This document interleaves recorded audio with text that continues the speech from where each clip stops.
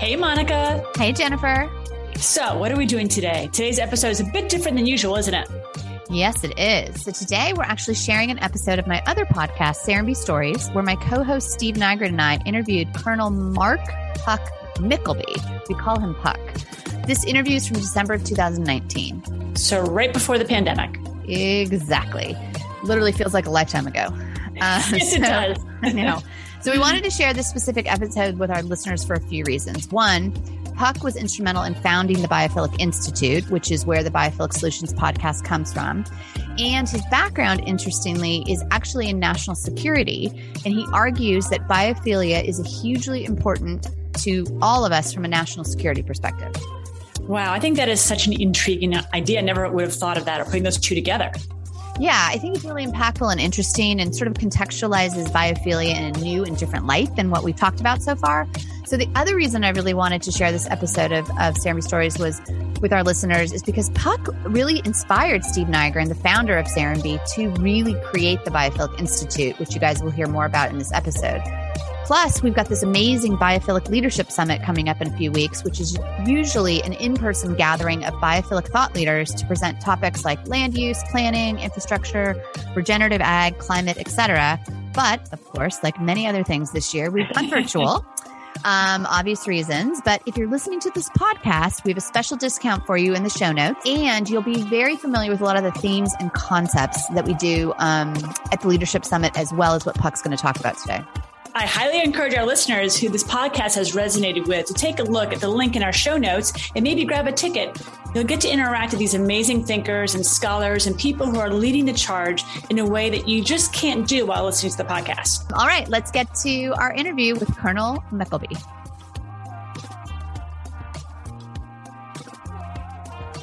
How are you today, Steve? I'm good. Looking forward to our interview discussion today. I know. Today, Steve and I are talking to a very important figure in our lives, part of the national security and sustainability conversation.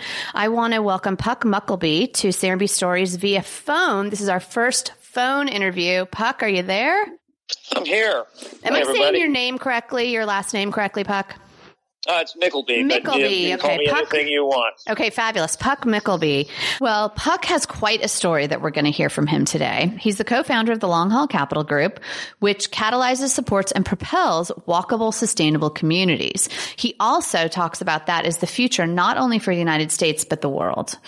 Puck is also a graduate of the Naval Academy. He has a master's degree in both military studies and national security studies. And during his time in the Marine Corps, he served as the special strategic assistant to the chairman in the Office of the Joint Chiefs of Staff. Quite a mouthful, Puck. And when he was there, he developed the national strategic narrative that said sustainability is what's needed to really become the country's national focus if we're going to face the challenges of the 21st century. But Puck, my first question that I ask everybody is, how did you come into our world? How did you first meet Steve and Serenbe? By your world, are you talking Serenbe? Or are you talking about sustainability or? That's a great question. I'm specifically talking about Serenbe. How did you first come to us? I know you were a fellow back in what, Steve? 2012. 2012. Okay, great. Was that your first introduction to Serenbe, or how did that whole thing come together? It was definitely my first introduction to Serenbe, and we can thank the Fighting Phyllis Blywise for making that connection. Wonderful. I had met Phyllis, I believe it was at CNU 18 when it was in Atlanta. I believe that's where I first met her. And with Phyllis over a martini, I'm sure it was, just started chatting. And next thing I know, she had invited me to come to Serenbe. Right. And CNU was the Congress for the New Urbanism. Is that correct? That is correct. That is correct. And I was just speaking there based on the work that I had done. By this time, I was retired from the Marine Corps, but it was based on the work that I had done at Special Operations Command and then for the chairman of the Joint Chiefs of Staff. And Phyllis just thought it'd be a good idea for me to come and visit Serenbe and talk to the folks there. And that's where I met Steve. And so Phyllis was chairing our fellows program, to where we invite interesting people who are writing a book or in different places in their career, to spend some downtime just hanging out here. Right. And did you do a talk, or did you meet people while you were here, Puck? What was your interaction with the residents? Yeah, it was all of the above. I gave, I think, just one presentation about the work that I'd done for Admiral Mullen when he was the chairman of the Joint Chiefs of Staff, around a document that me and a Navy captain, I was a Marine colonel at the time when I was in the Pentagon, but the Navy captain Wayne Porter had written, called the National Strategic Narrative, that bottom line said that sustainability needs to become our grand strategic national imperative if we're going to face the challenges, not only the challenges of the 21st century, but be able to grab onto the opportunities present in the world and get back to a place of leading from a position of opportunity and not having such a, what I would say, a masochistically nostalgic focus on threat and risk. Interesting. And Puck, it's always interesting to hear you tell the story on the day you got the call to show up at the Pentagon for this work. Share the short version of that.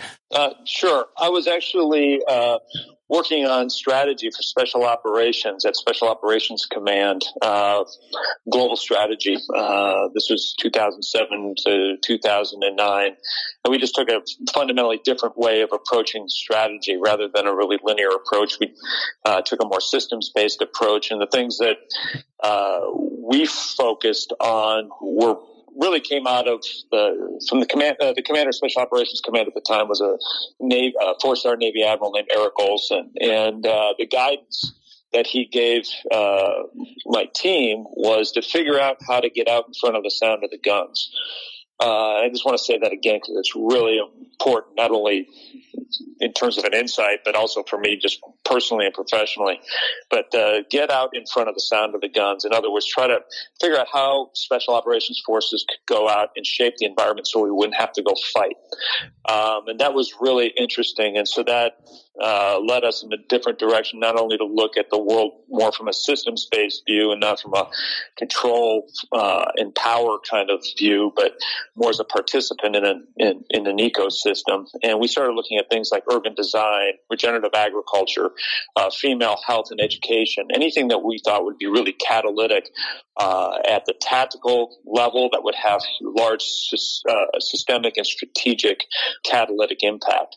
And Admiral Mullen in 2008, who was a new chairman of the Joint Chiefs of Staff, he came down to Special Operations Command. We gave him a little dog and pony show, a little briefing on what we were doing, and he liked it. And then all of a sudden, this guy named Wayne Porter, Navy captain, who had long time been Admiral Mullen's personal staff, really brilliant guy, he gave me a call and just said, "Hey, Admiral Mullen told me to contact you." And so I talked to Wayne a bit. Next thing I know, in July of 2009, I got a call that said, get your butt up to the Pentagon because this is coming from Wayne. You and I are going to figure out a new grand strategy for the country.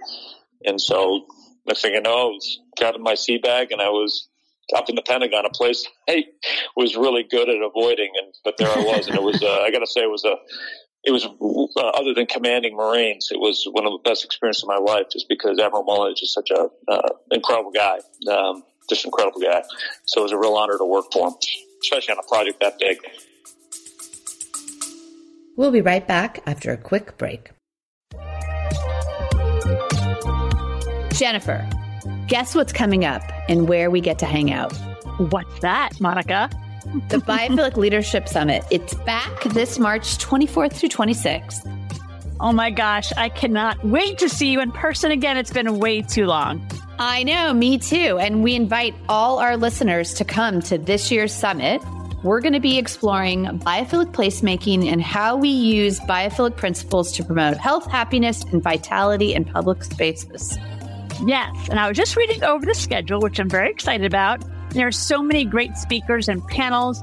And when you get to join us, I'll be doing a nature walk and moderating a wonderful panel on activating community spaces with two incredible women, an architect and an urban planner. So this summit is put on by the Biophilic Institute and Biophilic Cities Project. So you can also come meet all of the leading experts in biophilia. And in addition to all incredible multiple presentations, we're going to have all sorts of great farm-to-table meals, plus cocktails, some book signings, and lots of networking, which is always a favorite. And it's going to be at your and my favorite place, the Inn at Serenbe. Yep, that's one of my favorite places, as you know. So join us in Serenbe for the 6th Annual Biophilic Leadership Summit from March 24th to March 26, 2024. And you can learn more about the summit and register today at biophilic.summit.com. That's biophilic.summit.com. We hope to see you there. We'll see you soon. Bye, Jen. Bye.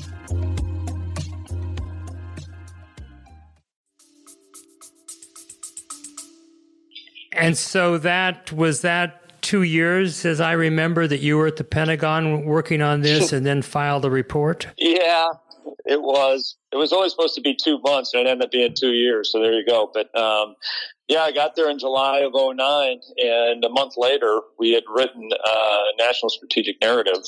So in August of 2009, I thought my job was done. And but given what we were saying, that it really wasn't in the realm of the military, quite frankly. It wasn't the job of the Joint Chiefs of Staff really to dictate, and it's not just, this really great document called the Constitution. The military doesn't dictate domestic policy. It doesn't dictate any policy, as a matter of fact. But we were really trying to make a call that we really had it wrong, that this focus on threat and risk and really wasn't the direction our country needed to go, that we needed to get back to being a land of opportunity, and that we saw sustainability both from a national security perspective, but also from an economics, and I would say a prosperity perspective. That's the direction we needed to go. New systems of food, water, energy, built environment, education, industry, to really take on the big challenges that we face, whether they're climate change, whether they're social dysfunction, issues of equity, and quite frankly, fiscal and economic issues. We really needed to start moving in a different direction. But given the fact that it was coming out of the office of the chairman of the Joint Chiefs of Staff, there were a lot of political sensitivities there. So Admiral Mullen really liked what he saw, what we were talking about, but there was a certain hesitance to proclaim it, given that that was really the responsibility of our civilian political leadership to come up with those kind of ideas and direct action. So 2 months turned into 2 years of trying to get Washington, D.C. to do something different. And then in summary, did you make a recommendation to Congress? We never made a formal recommendation to Congress. In fact, we weren't allowed to go talk to any political folks until just after the new year, 2011. And Admiral Mullen sent us over to see Congresswoman Jane Harman, who is a Blue Dog Democrat out of California and a longtime friend of Admiral Mullen. And so he sent us over to talk to her. We were supposed to have 15 minutes with Congresswoman Harman, and that turned into about a 2-hour conversation. And she loved what she saw. She loved what she read, and she was pretty fired up. Unfortunately, she was retiring from Congress, but when she got over to head the Woodrow Wilson Center in D.C., she took our narrative and she launched it into the public domain from there, with Tom Friedman emceeing it and had a gallery of folks debating the merits of the paper that we had written. What am I remembering about the National Defense Act of 1947 that you all said needed to be adjusted, or am I thinking of something else?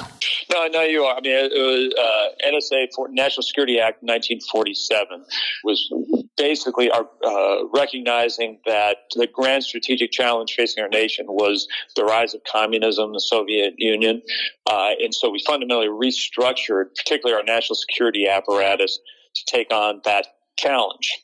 So that's where the actual Department of Defense was established, the CIA was established, all the instruments that we used to take on the Soviet Union under George Kennan's concept of containment that he put forth in 1946. So we had this grand strategic concept of containment, and then we created a national strategic construct under NSA 47 to take on that challenge. And there were subsequent modifications to the National Security Act over time. But what we found out after the Soviet Union collapsed, our country never did a reset. We never said, okay, what's the next thing? I mean, history moves forward, our interests move forward, and we just kind of accepted that old Cold War construct that was basically leveraged force and power to pursue our interests, to pursue our national interests of what we call prosperity and security. It no longer fit the world that we face anymore. But we kept doubling down, and I would say we still are doubling down. If you just look at the recent budget, we're almost up to we're over $750 billion all in on just our defense budget. Meanwhile, we're cutting things like the EPA, we're cutting things like even our State Department, our funding to our diplomats and our foreign aid, education. It's these are the challenges that we face in the 21st century are no longer just military. There are security challenges. I'm a Marine all day long, and there are people out there that need to get headbutted into submission, but that can't be our go-to position in the world. The world is screaming for leadership to try to figure our way forward so that the human beings can thrive as well as our planet can continue to flourish. So that was our perspective. It still is my perspective. And this nation needs a big wake-up call, particularly what's going on in Washington, D.C. today. It's only gotten worse. It hasn't gotten better. So my time in Washington some 10 years ago. So, Monica, you can imagine when Phyllis said there's this interesting retired Marine that you should have coffee with, I said, sure, Phyllis, whatever you say. But after the first coffee, I could hardly wait for more. And so Puck and I had coffee almost every morning during his stay here. And as Puck learned about Serenbe is when he said, what you're doing here is literally an act of national defense. And as I shared many of the things that we wanted to do, and one of it was to create a campus for university students from really around the world to come for a semester away in environmental planning. And this would be part of an entire movement to also educate or create a think tank for educators and our urban planners in the United States. I was calling this at the time, the working title was the Green School or something like that. But because of Puck's encouragement, we launched the Biophilic Institute. That really wasn't the name at the moment. We worked on the name, but it was Puck's encouragement to do this. And Puck said, if you'll do it, I will be the vice chair. And through these years, Puck has remained the vice chair of the Biophilic Institute as we move forward to actually make some of these things happen. No, that's incredible, Puck. And did you have any idea when you came here that this would be sort of this long-term relationship that you had? No, absolutely not. I just thought this was, another speaking gig. I had who doesn't love Phyllis, so, sure. You do it, as Steve said, you do anything just because she tells you to do it, but, to me, the most, beyond just meeting the great folks that are residents, at Serenbe, the fact of the matter is that when you can physically see, touch, taste, what Serenbe is about, it's that really visceral connection to something that is special. But but that it's just not, it doesn't have to be just Serenbe. Mm-hmm. That this is a pattern of design. This is a pattern of living. It's a pattern of community that there is zero reason why any community can't take those principles and apply them. And that's what really drew me, is that the scalability of the design logic, it tracked directly to what we were trying to say in the National Strategic Narrative when I was at the Pentagon. Because the fact of the matter is what we're talking about in terms of a macro global impact that the United States could have is that maybe this isn't the best, most current language. I really don't care. It's just that our smart growth at home can become our smart power abroad, because these conditions of community, these conditions of sustainability, these conditions of just civic connection and civic responsibility are global in nature. You can have your own country. I'm a firm believer in, you need to be proud of your own nation, but we still share the same planet, and we still have the same issues, and we still have the same problems, but we still have the same opportunities. And if we don't grab them, we don't design. If we don't grab onto them, we recognize them with a clear-eyed vision towards the future and what kind of life and world we want our kids and our grandkids to live in. If we don't act upon it now, all current trend lines show that we are really we are being future eaters. We are consuming our kids' future and our grandchildren's future just simply because we won't do the work to shape their world. And that, and I hate to, I'm sorry I'm going off on a rant on this, but this is important. The fact that Serenbe exists, that you could take these basic design principles and create it and make it real and see the clear manifestation of it just in the way that citizens treat each other and how engaged they are. That's a really powerful, powerful message that our country used to have. I mean, Tocqueville wrote about it in Democracy in America. Those ideas and those designs are not lost. Serenbe manifests that in real form today in 2019, and it's something we ought to be grabbing onto and scaling and propagating, not only across the country, but across the world. No, I mean, obviously thank you for those kind words. And we really obviously really agree with you. And I think we talk about all the time, how do we connect people with each other and nature? And I think you've articulated that in a really beautiful way. I know that once that all of the research that you did, and then, all the work that you presented to the Admiral and then to Jane Harman, you were then, once it was declassified, I believe you were able to turn it into the book that I mentioned earlier, The New Grand Strategy. Can you talk a little bit about that? And then, really maybe what you feel like the impact that has had over the past 10-ish years. And I think maybe you were at a think tank for a minute too. Can you talk a little bit about that and where you felt like you got some traction and where is there opportunity for all of us to think about continuing to push that message forward? Yeah, sure. Well, first of all, what we did for Admiral Mullen, as a matter of fact, all the work they did at Special Ops Command, none of it was classified. Oh, okay. None of it was because these are common conditions. Okay. That I think was part of the strength of it. It wasn't a secret squirrel kind of thing. It was just in my mind it was common sense.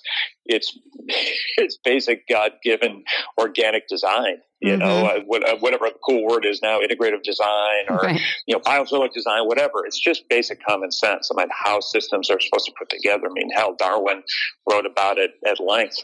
It's amazing that Darwin, it wasn't about survival of the fittest.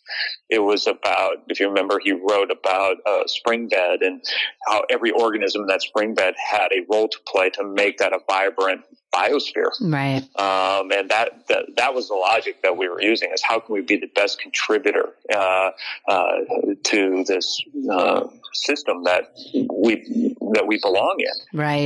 That we happen to be in. And then did the Woodrow Wilson Institute publish that, and is that still available online, your actual paper? Yeah, it's still online. If you just Google National Strategic Narrative, it'll take you right to the Woodrow Wilson Center website and the documents there. I mean, the documents itself that we wrote was purposely not prescriptive in nature. I mean, it's not a strategy per se. It was just trying to, again, catalyze action in D.C. And the reason why we weren't prescriptive is because we were very aware and clear-eyed by the fact that we were in the military, particularly the chairman of the Joint Chiefs of Staff, that we weren't going to cross the lines of the Constitution and start trying to dictate policy or strategy when it was so heavily focused on our domestic condition and our domestic requirements. And so this was truly the realm of civilian leadership. Right. I will say, try to get to answering I think what was the basic question is that, we tried really hard to get the civilian leadership to grab it. Now, the principles at the time were obviously President Obama, Secretary Clinton, Secretary Gates, and Admiral Mullen. All of them had a common worldview, and dare I say it, they actually liked each other. They all got to hear about the principles that we were pushing. They liked it. and yet we still couldn't get anything done. And that's not a dig on them. That's just the nature of our Washington political environment. I got immensely frustrated. So I retired. I just said, this is too big of an idea to let it languish in DC, and really set sights on, okay, how could the private sector be the catalyst for these principles? Mm-hmm. How could the private sector lead and have, create the parades so that the government could jump in front of it? So that's what I did. So after I retired, went to New America Foundation for a couple of years. Okay. Then we were picked up by the business school at Case Western Reserve University to develop these ideas. And that's when we wrote the book where we really examined the economics of sustainability. Are the economics anything, ironclad? No, nothing is. But demand and supply, all these basic Adam Smith principles, mm-hmm. they're all in play for us right now. And we have plenty of capital to juice that. It's just that right now we've got really antiquated policy is what I would say. And the most significant, at least in my mind, is that we still are incentivizing drive-through to qualify suburban sprawl growth. It's right. Amazing. Even though all the data is in, the fiscal data is in on how that's unsustainable. And not to mention, environmentally, it's unsustainable, and social dislocation, et cetera, et cetera, et cetera. So that's why, even at Case Western, going from the military where you're very action oriented, then to a think tank, which was nice. Don't get me wrong, it was a great opportunity. And then going to the academic world, which was nice. Don't get me wrong, mm-hmm. but none of them are action oriented environments. Mm-hmm. And I don't really want to be part of a think tank. I want to be part of a do tank. And that's why me and my business partner for a long time, since 2010, Patrick Doherty, we decided to stand up Long Haul Capital Group as a way to bring capital to not only catalyze but support and propel more walkable, sustainable communities, because we really see that as the future, not only in the United States but around the world. Tell me a little bit about, because I think that's a really interesting point that I think, I'll speak for myself, but I think many of us feel like the government is not the answer. And so where can we turn for action and doing? And so tell us a little bit more about Long Haul Capital, like what kind of success or what kind of projects have you been proud of there? We Long Haul Capital, we created that so that we could catalyze walkable communities. And mm-hmm. as we see that there are three basic components to making that happen. Number one's in the mortgage side of the house is right now, 50% of the investment goes into about 1% of the land mass in the United States that's considered walkable. That's an so there's an enormous price premium on that walkability. And so we're cracking the code on the mortgage side of it to not only open up the credit box, but all of a sudden also incentivize folks to start buying homes in more walkable places, which, oh, by the way, according to the National Association of Realtors, 60% of Americans seek the attributes of walkability in the next housing purchase. Mm-hmm. And again, only 1% to 2% of the land mass is walkable. That's kind of weird. So there's a big disconnect between supply and demand. The second thing is, how do you create more walkable communities? Well, we look at that not only from a need to reduce our carbon emissions and reduce the number of cars on the road and, burning fossil fuels, but also because they will catalyze those communities. So we also invest in rails, particularly streetcar and light rail systems. And where there's a transit stop, the quarter-mile radius around that is an opportunity to create more walkable, dense mm-hmm. communities. And then the third thing is, once those things are being created, you have to be able to support them with the types of infrastructure that makes sense, mostly district-level infrastructure, whether you're talking about energy, water, connectivity systems, both in last-mile mobility, but also digital connectivity systems. So investing in those things that allow those walkable communities to thrive in a 21st century context. And so that those three basic components are what we built our business model around. And so we're working on several different projects. We can or not get into those, but we're cutting our teeth in a place out in Portland with OMSI, the Oregon Museum of Science and Industry. Mm-hmm. We're looking to try to get a streetcar system up and running in Cleveland. And then so the district infrastructure thing is on OMSI. And then we are, what we're really mostly focused on right now is cracking the code in revitalizing the mortgage industry, particularly using a fintech solution that is focused on walkability. So that's what we're doing right now, and really provide transparency, consistency, most importantly, directing a huge volume of money that goes into the mortgage industry to really have a strategic impact on the way we live our lives in the United States, and leveraging the mortgage industry to do that. That's interesting, but all with the vision of the urban walkable environment, which makes so much sense. I had no idea those statistics are kind of wild. The supply and demand is so off. And so we're really keeping an old system on life support with really bad fiscal and monetary policy. Right. It's crazy. Yeah, it really is. But the cool thing is that a place like Serenbe cracks the code, not in a theoretical sense, but in a real physical sense. And I'd also throw in one of the things, and Steve is probably going to tell me to shut up about it, I think one of the most fascinating things about Serenbe is soil reclamation.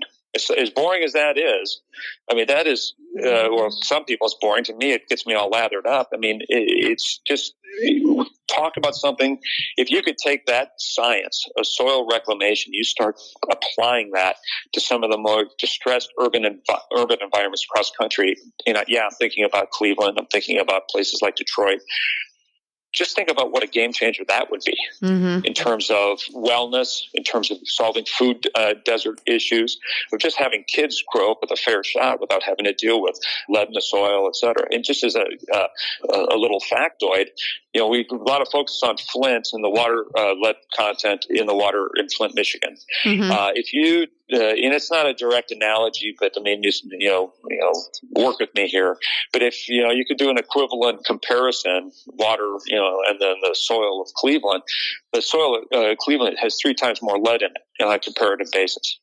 Just the soil in the urban environment in Cleveland. Now, just imagine what that's doing to kids. Just imagine what that's doing to wellness, not just public health, but long-term wellness of the various underserved communities here. I mean, that's a pretty simple thing that you could do, is just start treating the soil. And guess what? Urban kids getting connected to Mother Earth through dirt is probably a really cool thing to do. Well, Puck, my opinion. I have been listening, and Rodale Institute has announced now that they're going to put their Southeastern Research Center here. And as you know, they've been the leaders in soil and organic foods. So we're continuing to listen to you and put into practice demonstration areas. And that's what I love about Serenbe. It's not about, let's talk about it, see what could possibly happen. It's just like, okay, that's a good idea. Let's go do that. That's what makes Serenbe special. And then connecting that, I just got back from a weekend with Children in Nature Network and with another friend of yours, David Orr. Great American. Yeah. Have you seen the galleys for the new book he's doing? No, I have not. No, I have not. A whole nother conversation we'll have. Yeah, well, that's coming out in February. So all focused on democracy. And I think one of the quotes from it is like, we basically can't save the planet if we don't save democracy. Yeah, that's a little bit on the front of my brain right now, everything that's going on. So, but as that's what's amazing about David Orr. I mean, I don't think the guy has a better shot at not breathing than he is to not write a book. I mean, it's just amazing how many books that guy can crank out. And it's all great stuff. Do you see anybody, Puck, and I know, you already said, we're sort of all looking for somebody to shine a light and really speak the truth, right? And I know we're having this really great conversation, and Serenbe is a great example, and I think your book is a really great place to start thinking about and be more thoughtful. But do you see leaders or places or nonprofits or that are doing the good work, or that we should be looking into or following or supporting? Yeah, mayors. Yeah, because mayors can't BS their way around problems the way they can in a state capital house or a national capital. Mayors actually have to walk the street and look people in the eye and, make hard decisions on priorities and resources. But they also see the real ramifications of things that, other policy makers can ignore. Specifically like climate change and stuff. Look at Pittsburgh. Pittsburgh's a great example of what can happen. But just across the board, mayors get it. County council members, for the most part, get it. And you know what? Ideology is a really convenient thing when you don't have to actually do anything. But the pragmatic policy that has real impact on people's lives day to day, and have that level of accountability, which equates to walking down Main Street and having someone stop you. Right. And they're at your actual neighbor. I mean, again, pointing back to what de Tocqueville talked about, the Americans traditionally have not waited around for someone to tell them what to do. They just see a problem set, or they see an opportunity, and they just get it on, figure it out. And I think at the city, town level with mayors, that's where we see real action. Great. And I mean, I do believe on the private sector, there are great entrepreneurs out there that are trying to do the right thing, investors that are trying to do the right thing. We just have to figure out how to scale it. And I think the scaling factor would start with maybe at the state level, which you see happening in various states. But at the end of the day, once you start getting to the level of states and at the national level, it's going to as Eisenhower said, it's going to require a knowledgeable and informed citizenry to make sure that our instruments of government are acting in a manner not only commensurate with our values, but are also delivering on our enduring interests of prosperity and security. And that, to me, I know I focused on mayors, but I have immense hope in our citizenry that there'll be a wake-up call, and that just won't be about the economy, stupid, because right now we're just on our heroin high in terms of the economy. Well, we've got a big, huge train coming our way. I know. And it's not going to feel good when it hits. But hoping that our citizenry will wake up, have a moral awakening, but also, have a functional awakening about what it's going to take. And it may take some sacrifice. Get over it, America. Suck it up. Yeah. We've got some work to do. Yeah, no, I don't agree. know if that answered the question, but man, that felt good to say. So thank you. It's like a therapy session. Oh, good. I like it. That's what we're here for. No, I think that's a great answer. And I mean, and we talk a lot about, what can you do? And I think there's a lot of fear or apathy, or there's like confusion. So I just want to put my head in the sand. But it is really like each of us has the power to make change. And like even just back to economics, the pocketbook, right? We can make change by how we purchase things, how we eat, where we choose to live. We do have a lot of influence. And so really being considerate about being informed and making thoughtful decisions, I think, is a huge part of it. Steve, do you have anything else to add about your relationship with Puck? Or Puck, do you have anything else interesting you want to tell us that you're working on outside of Long Haul? You doing another book by chance? Oh, me writing another book? Probably never. That was, I won't tell you my analogy because it's kind of not it was just, for me, I like to draw cartoons. Okay. I'm not, it's always difficult for me to write, but, but I just keep thinking, and it's important to constantly, be perennially curious. And one of my biggest reasons for hang-ups with writing a book is that it just seems so dang final, and you haven't figured everything out yet. So it's hard to write something down when you know that it isn't really quite right yet. So that was a long-winded way to say no, not going to write a book. Well, Puckett, I know your son is now how old?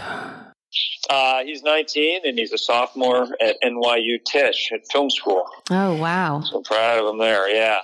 And so it appears that the youth, being a little disgusted with our elder generation, are stepping forward in a way that I cannot remember youth doing. I mean, I remember the 60s, and it was more individual rights, whether, sexual freedom and various things. But this is a group really looking at the global issues. I guess they've grown up with it. And what are your thoughts on that movement and the voices coming forward? Yeah, I just wanted to keep going. They're reminding us what democracy is about. After Parkland, what kids did, in rising up and to have their voices heard, it was just inspiring to me. Now, some people said, how dare those kids lecture us adults. Well, I said, well, you know what? Number one, they're absolutely right. Number two, we need to be lectured. Yep. You know, we absolutely need to be lectured. And what better voice? I mean, it's their future, right. You know, and I'm glad that they're voicing their concerns about their future, you know, and the best part about, you know, coming out of such a horrible event like Parkland was the political awareness of those kids to say, listen, we may not be able to vote now, but we are going to vote. That was a great message that just cut right to the heart of the issue. And I loved it. I loved it. Brought tears to my eyes. They're like, get ready.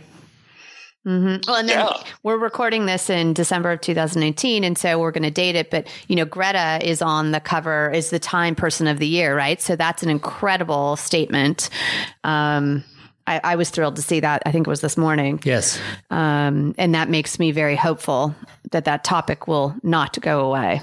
So. And hopefully we see numbers in this next election to show that this generation is coming out to vote, because we've had a lot of apathy in the youth once they get the right to vote. And hopefully that's going to change to indicate that it is going to be a time of change. Yeah, absolutely.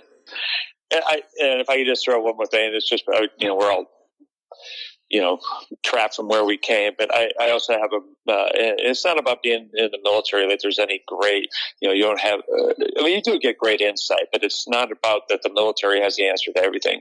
But I'm also very heartened by the fact that we've got a lot of young Americans, men and women, that served in, you know, a lot of them in combat are now getting their political voice and are joining, you know, at any level of government, because that perspective of those that are in the military, it's about, first of all, it's about teamwork. It's about higher purpose, not about self, and it's about service.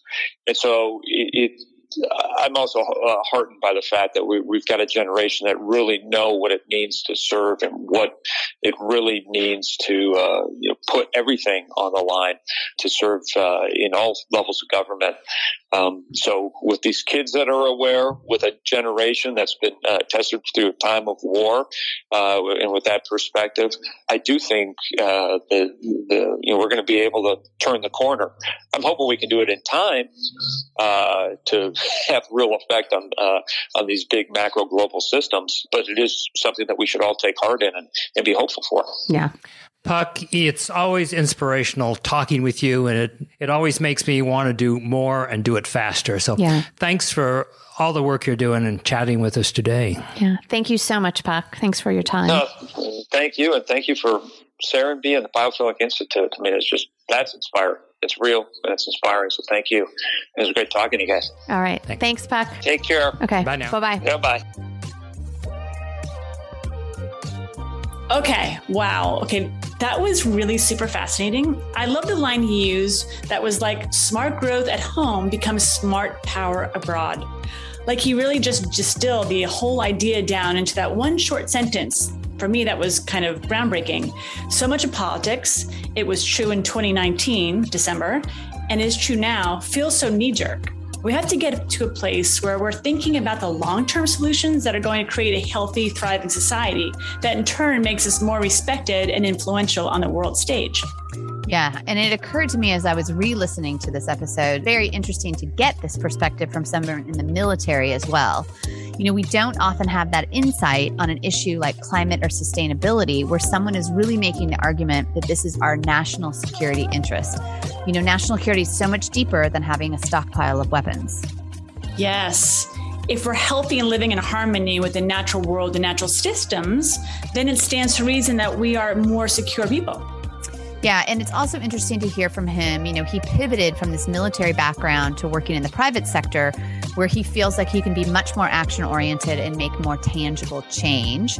And I really liked his idea of shifting the mortgage industry of all things, right? That was really intriguing. Yeah, it's amazing. As we dive into this topic of biophilia, it just touches so many areas that I didn't even really think about. I mean, our last episode was about clean beauty and how we become conscious consumers. And now we're talking about national security with a former Marine and the finance world. It's mind-blowing. Yeah, it's pretty amazing. I think there's endless applications, honestly, and more ways we can apply this idea of bringing things across diverse industries back into nature. And the more we can really pave the way and actually make change. Absolutely. And I could not agree more. All right, guys. So head to the show notes and grab your tickets to the Biophilic Leadership Summit. We do have a special discount for listeners, and we'll see you back here in a couple weeks. Bye.